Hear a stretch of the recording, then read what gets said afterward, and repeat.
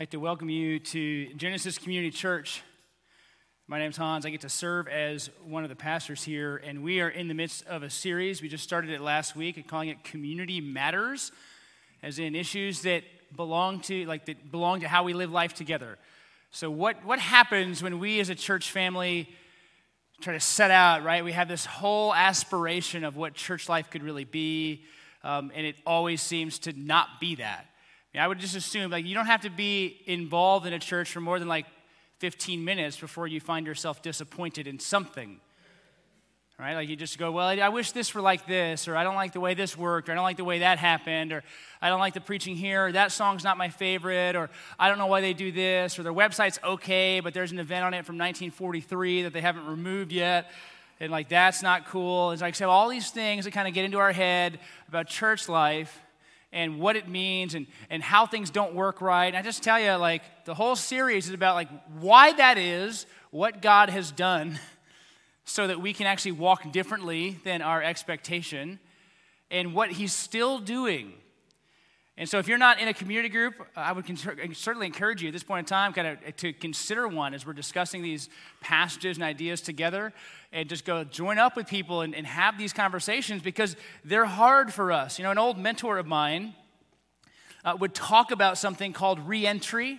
Now, you might not know the phrasing, but re-entry is essentially this. Imagine you've been away from your spouse or a friend or whatever else, somebody you're very close to, and you've been away for a week or two or three or longer, and you get back together, and one of you or both of you have all these expectations on how that time's going to go.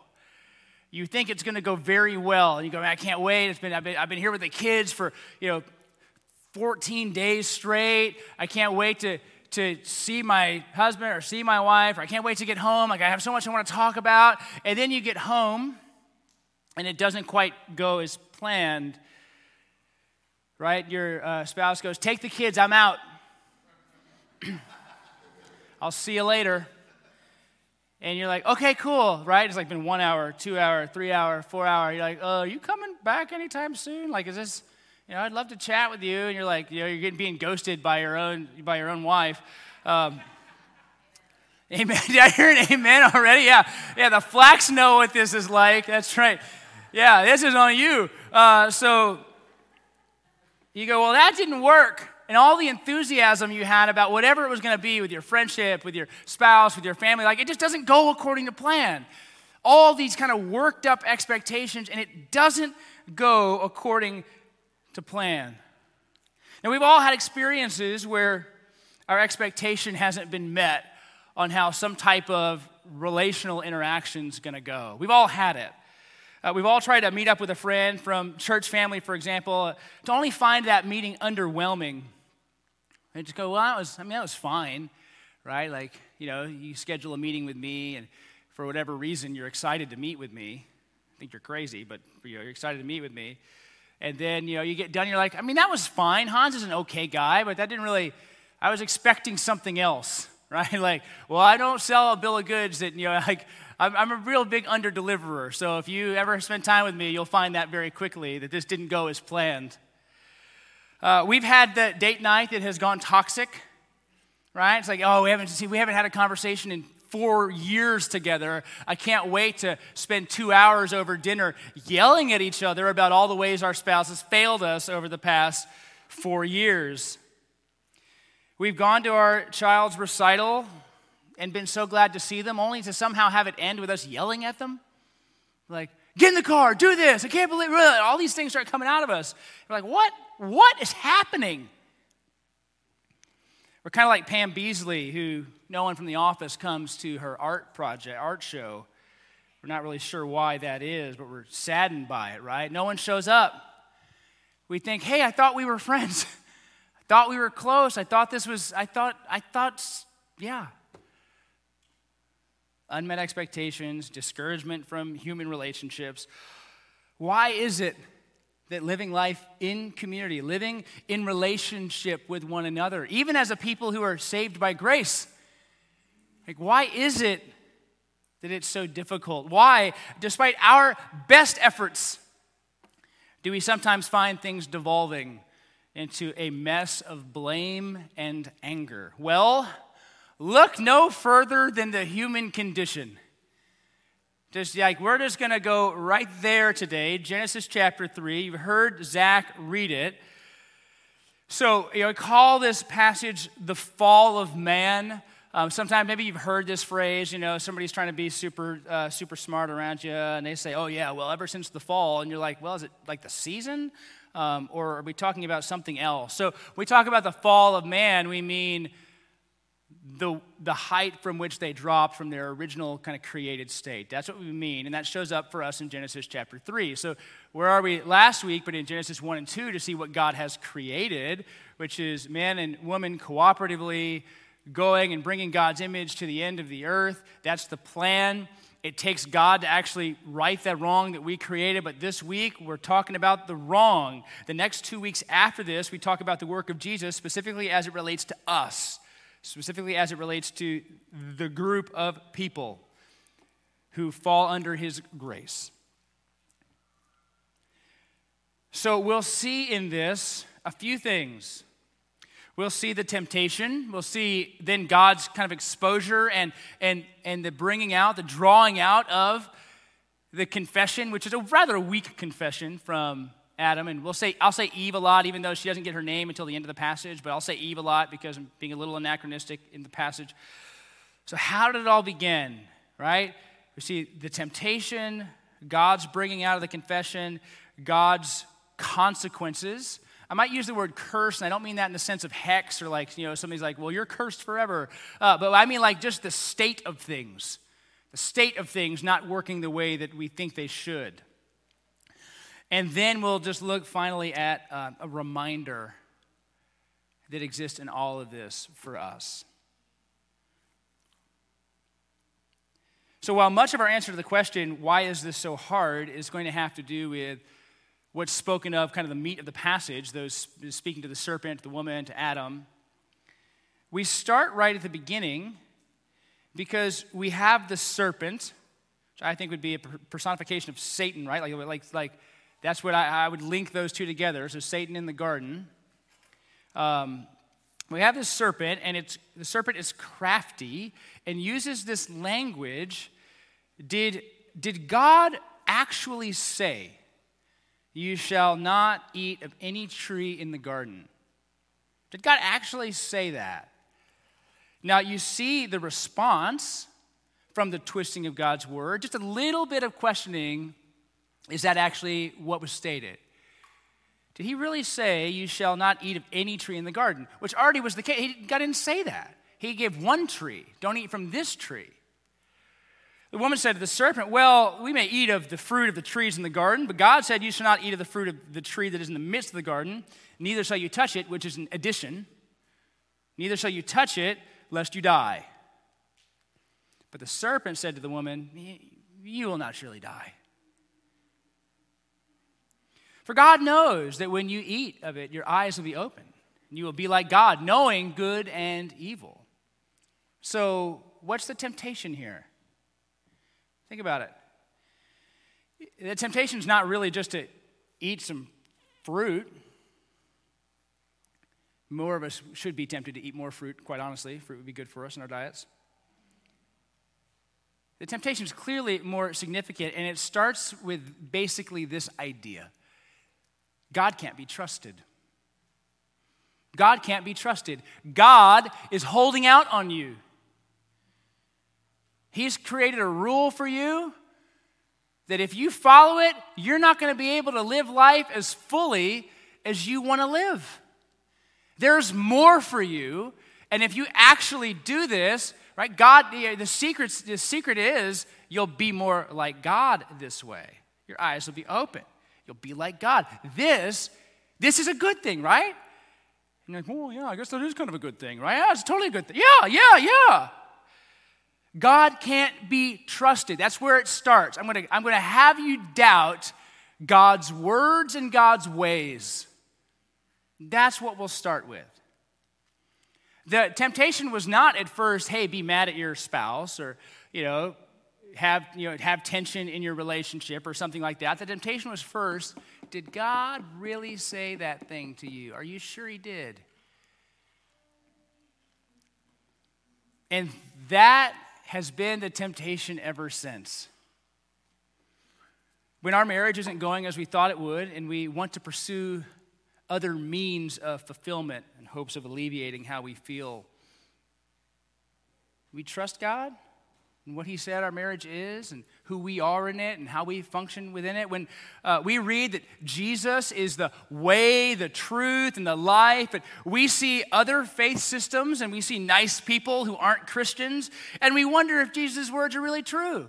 Is he the way, the truth, and the life? When there are so many people who don't know him, who seem rather kind and loving and gentle, what about that? How sure can I be that he's the way when I know other nice people who don't believe that?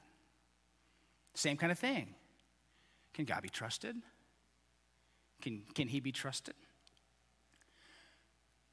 When those God, kids, this one's for you. When those God has a place, it's for all of us, has placed in authority over us, parents, elders, governors, however, and they ask things of us that don't contradict a command in Scripture. It's hard for us as kids to do that. Who are we trusting? All right, and you see kind of the rebellion of your child, keep up. I say this as one of my kids, even right now. I'm like, hey, you've gotten a little more defiant. You've gotten a little more defiant, a little less confident that I know what I'm talking about. A little less confident that I know what's best, which is like, what? No, I haven't. I'm like, well, there you go. There's no new sin, just new expressions of the same sins. The heart issue is the same. There's something in us that doesn't listen to what God says. Let's listen to Jesus' half-brother James say it like this. Each person is tempted when he is drawn away and enticed by his own desire. Then desire, when it has conceived, gives birth to sin. And sin, when it is full grown, gives birth to death. Now, the temptation to believe other voices other than God is always there. It's there for the unbeliever. It's there for the believer. Right? Do I actually think what God has said is true? Do I actually think that God's ways are right? When we read last week about how God wired us to be together, to serve together, do we actually think that's true? Think about the life of the church. There are plenty of people in the life of the church who just think of the church as secondary. Like, well, I can follow God without the church. I'm like, man, ask the apostles that question. I don't think that they thought you could. They're like, well, they don't ever tell us to. I'm like, they kind of assumed that they thought you would. The epistles are to churches or to people leading churches. There's no kind of word out there of like, everything in the epistles is about people who belong to churches. And yet some people just go, well, I just don't really think you need the church. They seriously do that. I know people who just for years just stopped going to church because they feel like they can just kind of serve God on their own, doing whatever they want. I'm like, that's a lie. That's a total lie that you grabbed onto because you've assumed that walking with God is about just you walking with God, not us walking with God. You've assumed that we don't need each other. Like that's a big problem. That's a big problem. And what are we doing? We don't believe that being together matters, right? Again, it's just the erosion of confidence in God. What he said, what he's spoken, how it works. And yet still, and this is the thing about God that we will see throughout Scripture, right? If you're in our reading plan right now and you're in the prophets, you see it, is that even when there's judgment, there's hope. God is always pursuing his people. Even when they mess up, he still pursues them. Even when they're wrong, he still pursues them. And you see this as God returns, I'm going to put in air quotes, like he didn't know what was going on. It's the same thing like Jesus, after his resurrection is walking with these guys who don't know it's Jesus. And like, tell me more about what this guy you heard about. They're like, are you crazy? Do you not know who Jesus is? This guy's amazing. And he's like, oh, yeah, okay, cool. Right? And so like, all that stuff. So he's kind of walking along and there's like, man, where are you from? How did you not know about this the whole while? Of course, he's in on it because he is it. And we see this thing that happens when sin, which is a total betrayal of all that God has created as good. Right? There's one author who calls it the vandalism of shalom. The vandalism of shalom, right? That there's a state, a world that God has created that is perfect, and sin is the vandalization of that perfection. Our sin exposed makes us hide. Look what happens in 8 through 13. God exposes the sin. He brings out this kind of sort of blame-shifting confession, and they hide. So verse 8, and they heard the sound of the Lord God walking in the garden, likely like the sound of wind in the cool of the day. And the man and his wife hid themselves from the presence of the Lord God among the trees in the garden. They eat the fruit, their eyes are opened, and they hide from God, their creator. I mean, dogs do this too, don't they? Right? Like, it's like animals know when they do something wrong. I'm not supposed to do that. And what do? They hide. I've said this to my kids for a very long time. Our sin makes us hide. Our sin makes us hide because we don't want to be found out, even by God. And that's what's hilarious, is because he already knows. The environment of Genesis 1 and 2 has already been flipped. What was once a life unashamed and in fellowship with God is now a life full of shame and hiding from God. You might even feel in a moment like this, a Sunday morning where the lights are on and everything's good, like you might be hiding today. You might be going, I don't want this part of me to be found. I don't want this part of my life, this part of my affections, this part of how I spent last night. I don't want that to be known. And so we hide. We put on a happy face. We show up and, hey, brother, hey, sister, all the way through. We get on out and we're like, whoo, I am glad no one found out anything. That feeling exists in Christians and non-Christians alike. We hide our sins. Even when Christ has forgiven us of all of our sins, we're like, well, I don't know. Does he know about that one? Does he know about that one? We have to keep remembering all are covered. All are covered.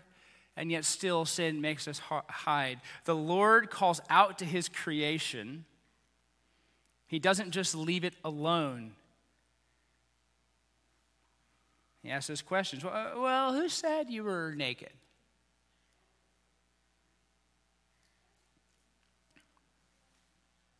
And then we have, those wonderful deceptions. Oh, she did it. He did it, right? Like they just start to blame shift. And there's just something in us that loves to blame shift. Why? Because that's a part of hiding. There's this trying to hide and kind of run from God with physical separation, which you can't do. And then there's just trying to hide your own sin by making it look like it was somebody else's fault. You go, well, they made me do it.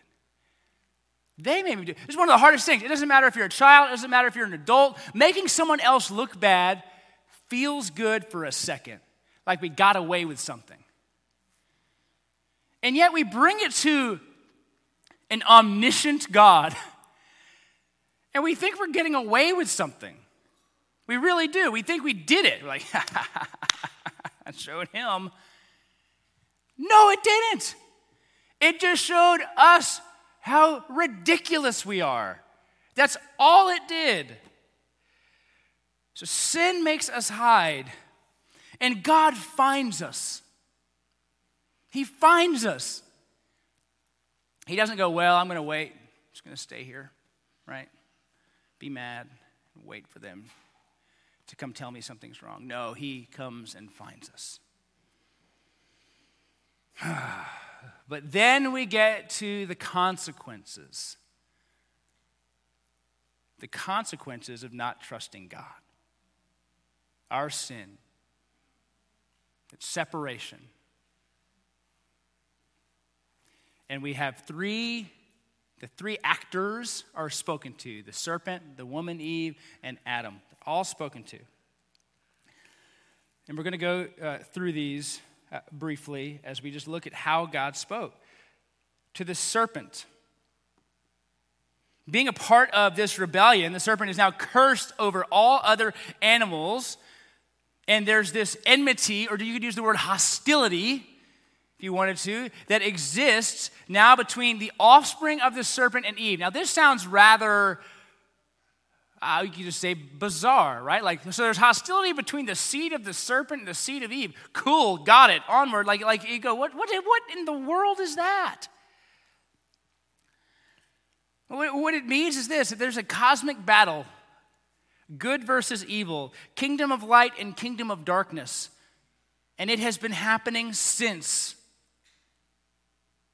this. And what is crazy is that even as the New Testament, we read about ourselves, it says that we all were a part of the kingdom of darkness. Don't like to feel like I was on the bad guys team. That's not a rather comforting feeling. Right? Like, I don't want to know that. I'm a globetrotter, not a general. I think they play the Washington Generals. I think that's who it is, yeah. I'm not on the losing team. I'm only on the winning team. But we have to realize that because of our separation from God that now exists because of our sin, is that we're actually part of the wrong train. And yet God in His grace will move us into the kingdom of light. So the first thing we see is that there is this battle going on. That battle rages even today. The battle's not from back there. I was interacting with somebody even this week about, we come from totally different worldviews. We're just in an email exchange, never met the person. In this email exchange about the use of religion and the secularization of the world and how fewer and fewer people would identify themselves with any one religious system, but many would identify themselves as spiritual, right? It's just the same thing over and over again, right? It's a cosmic battle for the souls of men, women, and children, and it gets new window dressing every few generations. It's all it gets to deceive and keep us separated from our Creator. That's all it gets. It's just a constant happening. So there is now this enmity, there's this hostility that exists, and it wages on. We talk about it in the New Testament realm as spiritual warfare. That's always there. And when the Apostle Paul says, our battle is not against flesh and blood, what you see here. You're not my enemy, which is one of the things we always have to say to one another. But there's something else going on. And it's a battle for the worship and glory of a risen Lord Jesus. It's His fame throughout all the world. That's the battle. The battle's not just me getting along with my friends. The battle's God getting the glory for everything. So there's this battle that is ongoing, and then you have Genesis 3:16. Now, church history very early on grabs onto Genesis 3:16. I'm sorry, not 3:16, 3:15. We see this, you will hurt his heel, but he is going to strike your head. The idea to the serpent, because the serpent is now lowered, there's this statement about enmity that you will cause a little bruise on his heel, but he is going to strike your head. Now, early church authors started to find this and go, I might see in this what Jesus does over Satan, that it seems like there might be a brief bruising, but ultimately there's victory for the seed of the woman. So early church history would then find this statement and go, Jesus did that. That at the cross, the hostility that was there was conquered or assured. You could say it that way. They call it proto-euangelion, like this kind of seed of the gospel, right? Kind of this beginning idea that there is going to be victory of good over evil, of God's ways over Satan's ways, that is going to happen. And as people were, studying and learning, they were finding very early, they'd look at this, not everybody does, but they'd look at this and go, Jesus is that offspring. Yes, there is a bruising of the heel, but there is a bruising of the head as well. There will be a battle, but victory will come from the seed of the woman. And it's interesting because in the Gospels, right, they have genealogies and linking even Jesus all the way back. Coming into this world, linking Jesus all the way back. because he's the seed. And they see him as that. So we see this first statement there. Now we have this statement that is written to Eve, the woman, of a life of pain and strife. So the first cursing to the serpent, there's hostility or enmity. In this, now we see strife. To the woman he said, I will surely multiply your pain in childbearing. In pain you shall bring forth children. Your desire shall be contrary to your husband, but he shall rule over you, which is it's bizarre wording. But what we'll see, and we'll go to the easy one first and the harder one second, because that makes me feel better. But what was supposed to be a glorious moment, remember the Genesis 1 statement. Be fruitful and multiply and fill the earth. That this was stated as a blessing. And now, that same idea from Genesis chapter 1 is going to be painful work. Painful. Continuing to be fruitful and multiply now carries with it struggles.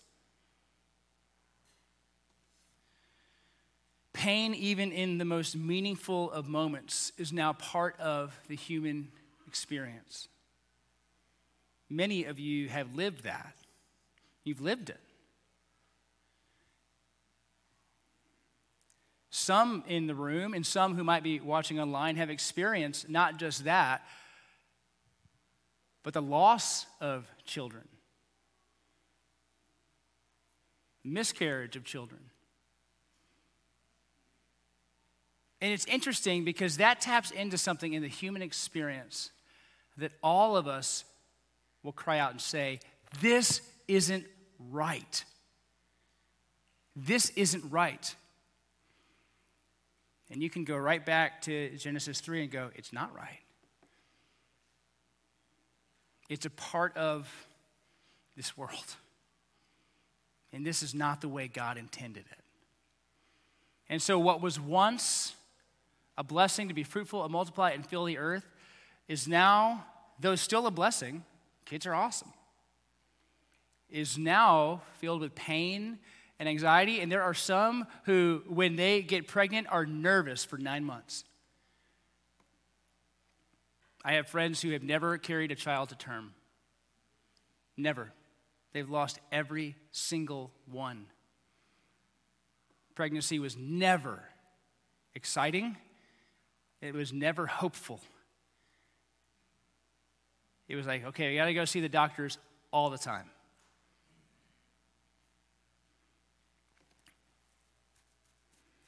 So there's pain even in those moments.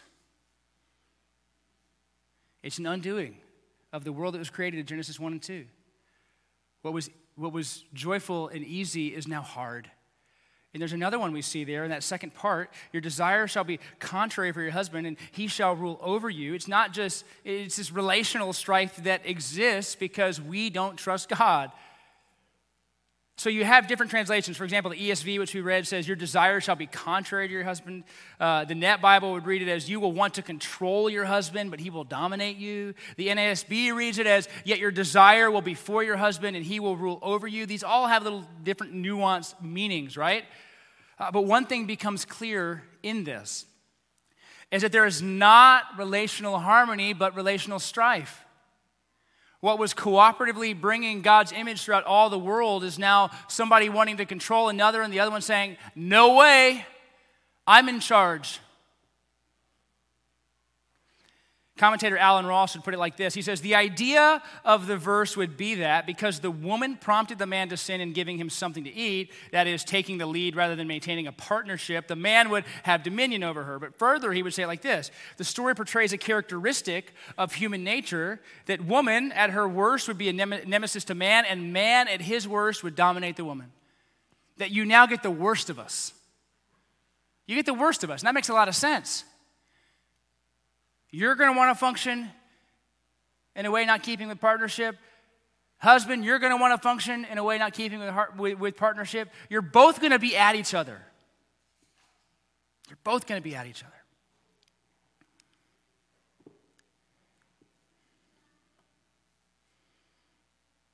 Now, what we'll see this is more next week, but you can't not go there when you're speaking about the fall, is so there's the world God created, there's our vandalism of that world through our sin.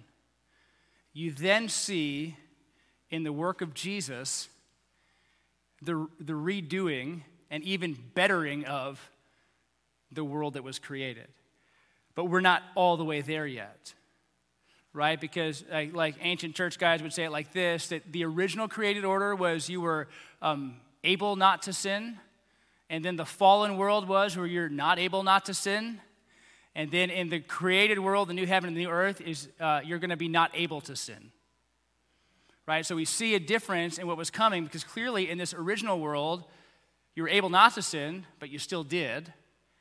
Now in this world that we're in, we have an inability to not sin. That separation, and I'm going to do it my way, and I'm going to choose my own route. That separation just shows it's not just things I do, but it's a way of being in this world. Romans chapter 6 talks about sin that way. Sin not just as an action, but sin as a way of life. Sin is a ruling power.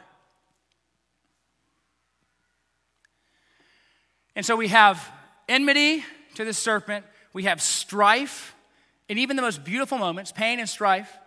And then we speak to Adam in 17 and 18. And what do we see but painful toil in work? No longer is there going to be harmony. I mean, you ever see the original depictions of the Garden of Eden, and it's, two people, even artists will cover them with bushes and stuff like that, but two people and birds are on them, and they're having conversations with deer, and everything's fine. The birds aren't going to the restroom on Adam and Eve because we're in this perfect world. And so everything's great, and it's all harmonious, and it's we're just talking, and there's Bambi over there, and it's beautiful. Right? All these ways the world operated. And you're given this blessing to subdue the earth, take it, right? Which is this constant working in this perfect world, which is good. It's great. I love this idea that work existed in the garden. Work is not a consequence of the fall. Hard, not getting along with the ground work is. But work was a part of how God created us. He actually created us to work. We don't just sit around. And so we see that there's not harmony in our relationships, and there's not harmony in our task to rule the world and subdue it, that we do it wrong. No longer is this a world of joyful peace to engage, but we have this exhausting, grueling work. And then what does he say? We die. From the dust you were created, and to the dust you will return. Now, in one sense, it is incredibly gracious of God not to immediately wipe them out. Right? That is a statement of God's patience and grace with his creation. That he waits. But death is coming as a result of sin, which he said would happen, right? He said it would happen. It doesn't matter what kind of longevity treatments we have. It doesn't matter what supplements we take. It doesn't matter how often we exercise. Unless you're about 3 people in the Bible, you dying. That's it. That's it. You're dying. And so even that last statement, you're going back to where you came from, was to the dust. These 3 pronouncements give us a fuller understanding of why life is the way life is. I could stop there, but I want to go to this last portion because it's an important aspect of God's character. So we're going to look at the last paragraph, 3:20 through 24. The man called his wife's name Eve, that's where her name comes, because she was the mother of all living. And the Lord God made for Adam and for his wife garments of skins and clothed them. Then the Lord God said, "Behold, man has become like one of us in knowing good and evil. Now lest he reach out his hand and take also from the tree of life and eat and live forever. Therefore let the Lord God set him out of the Garden of Eden to work the ground from which he was taken. And he drove out the man to the east of the garden, he placed the cherubim and a flaming sword that turned every way to guard the way to the tree of life. Now, I want to go to the first statement here.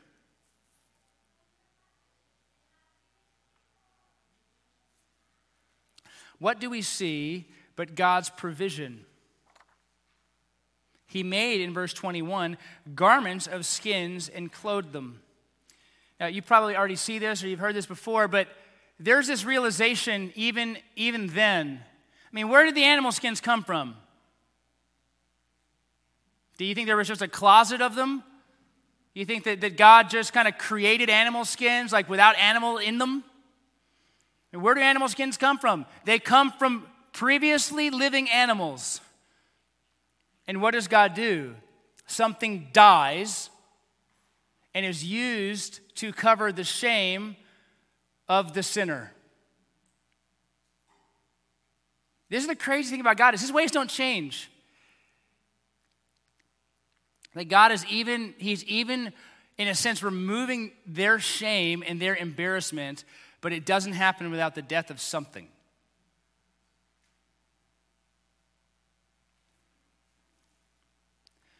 But in Christ, in the death of Christ, all sin and shame is removed. For all who believe. For all who believe.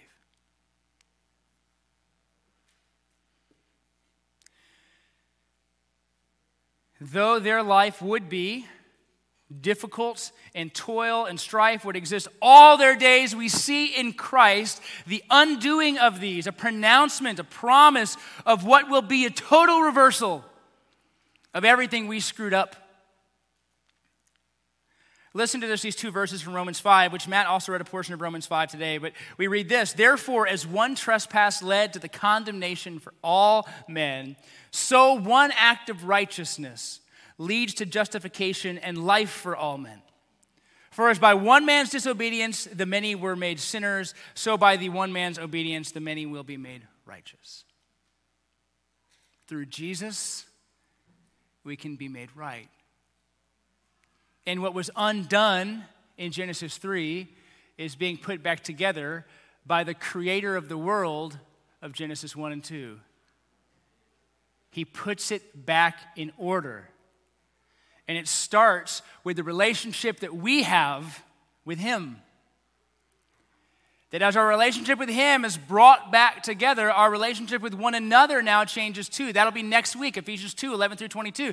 That we have been brought near to God and near to one another. That God fixes both through Christ. He fixes the hostility he has toward us, and the tension that we have with one another. Jesus has changed the outcome for all who have faith. But that nagging issue of re-entry still seems to show up. Because we forget. We forget what God has done for us. We forget how he has made us. We forget so often the right relationship that we've been brought into. And all of a sudden, when it comes to you and me, you bring the problems to the table. I don't.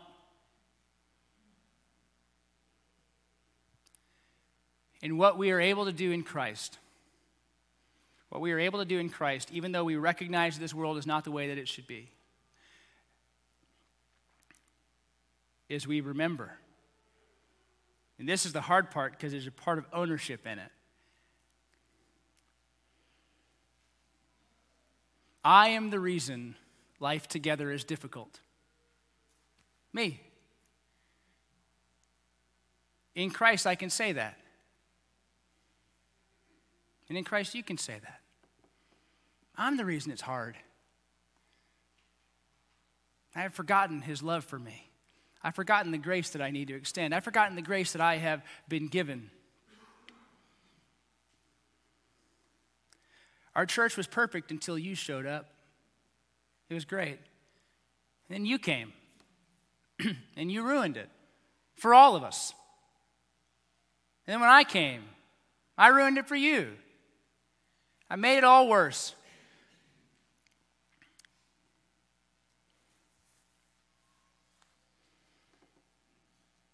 Why, despite our best efforts, do we sometimes feel these things? It's because we've forgotten what God has done for us, and we're living as if Jesus hasn't changed our hearts. There are still things that show up: illness, death, pain, conflict, strife, harm, hurt. Those things still show up. And understanding the condition of this world help us to have a sober reality when we look around.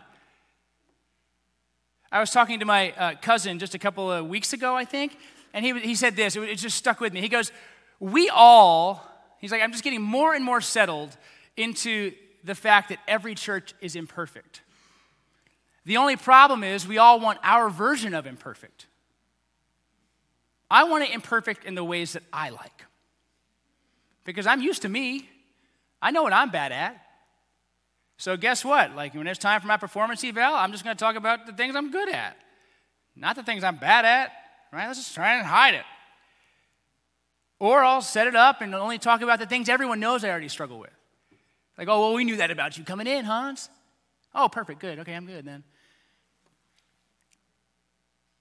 Recognizing that the conflicts that exist within us are a part of the world, but we can't blame the world. We have to look here because that's the work that Jesus first did. It doesn't mean that sin doesn't happen to us. It doesn't mean that we aren't sinned against.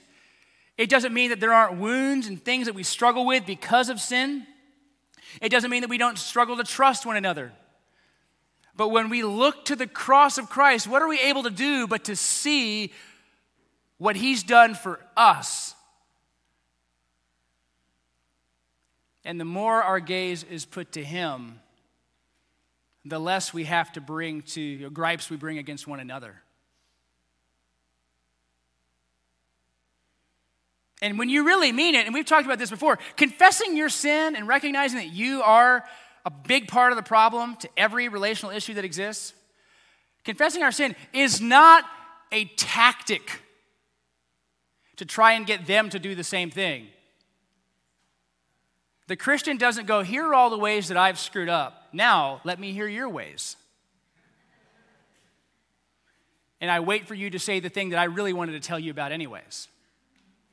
Yeah, you said you're sometimes a little rude. I've been thinking that too. I'm really glad that you shared that. Because in that moment, what happens? We have somehow twisted even confession to make it about what we can get out of it, which is to make you feel worse. Rather than recognizing that Christ has forgiven us. And when he's forgiven us much, I mean, what does he illustrate it as in his gospel? We forgive. We love. We grant grace. We understand. We've been there.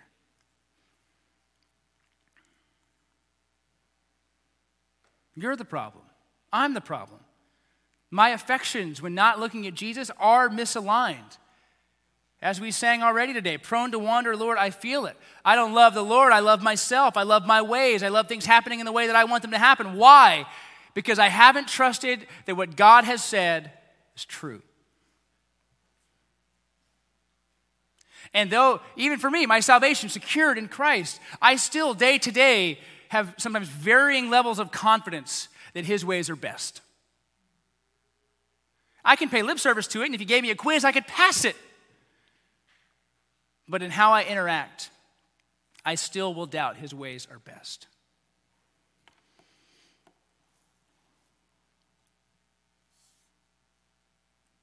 The way of thinking that my way is best, my needs are best, God can't be trusted, that way of thinking needs to be brought before the Lord, repented of, and to receive his forgiveness. No more hiding.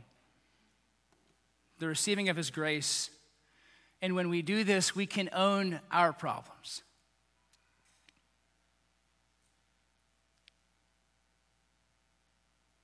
When you're annoyed in church or in community group that things haven't gone your way, you could actually say, I haven't helped here.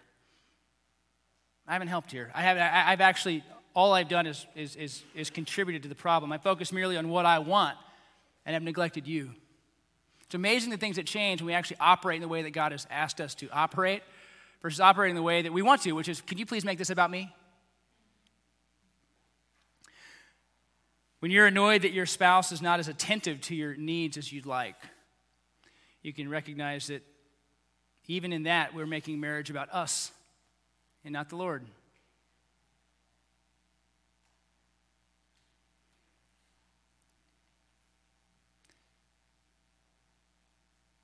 When you're in your group and you think it would be great if your group members would just share more, they'd be more honest, they'd be more open. How have you contributed to the culture of non-sharing? When you actually look, you go, you know what, actually, I kind of try to take you down every time you confess something. I'm not gracious with you, am I? So of course you're afraid to share, because I'm going to try and fix your problem. Right? And who wants to always try and be fixed? Because when I gaze to the Lord, I go, He's fixed it. He's fixed it. And it requires the constant attention because we don't realize how deeply the fall affects everything that we do. How many jobs exist today because sin exists in this world? Basically, all of them. All of them.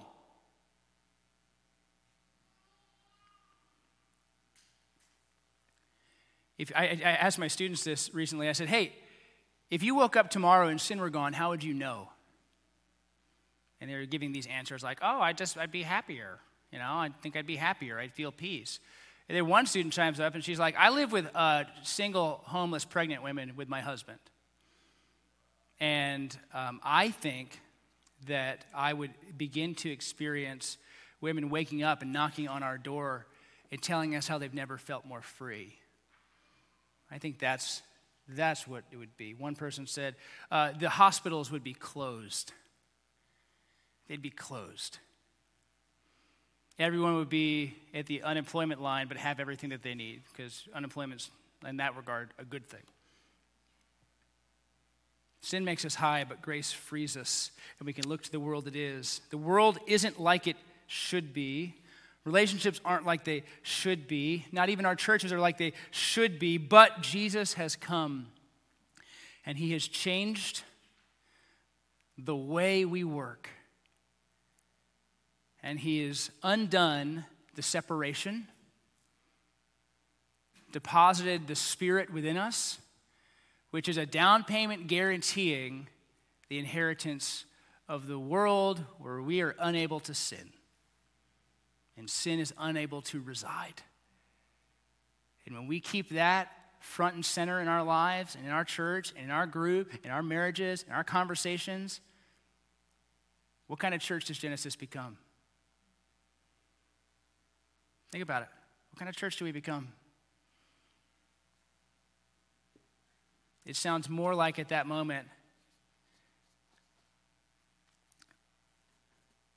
the woman who was told by Jesus all the things that was wrong with her, and she ran and told her town, and she said, come listen to this guy. He knows everything about me.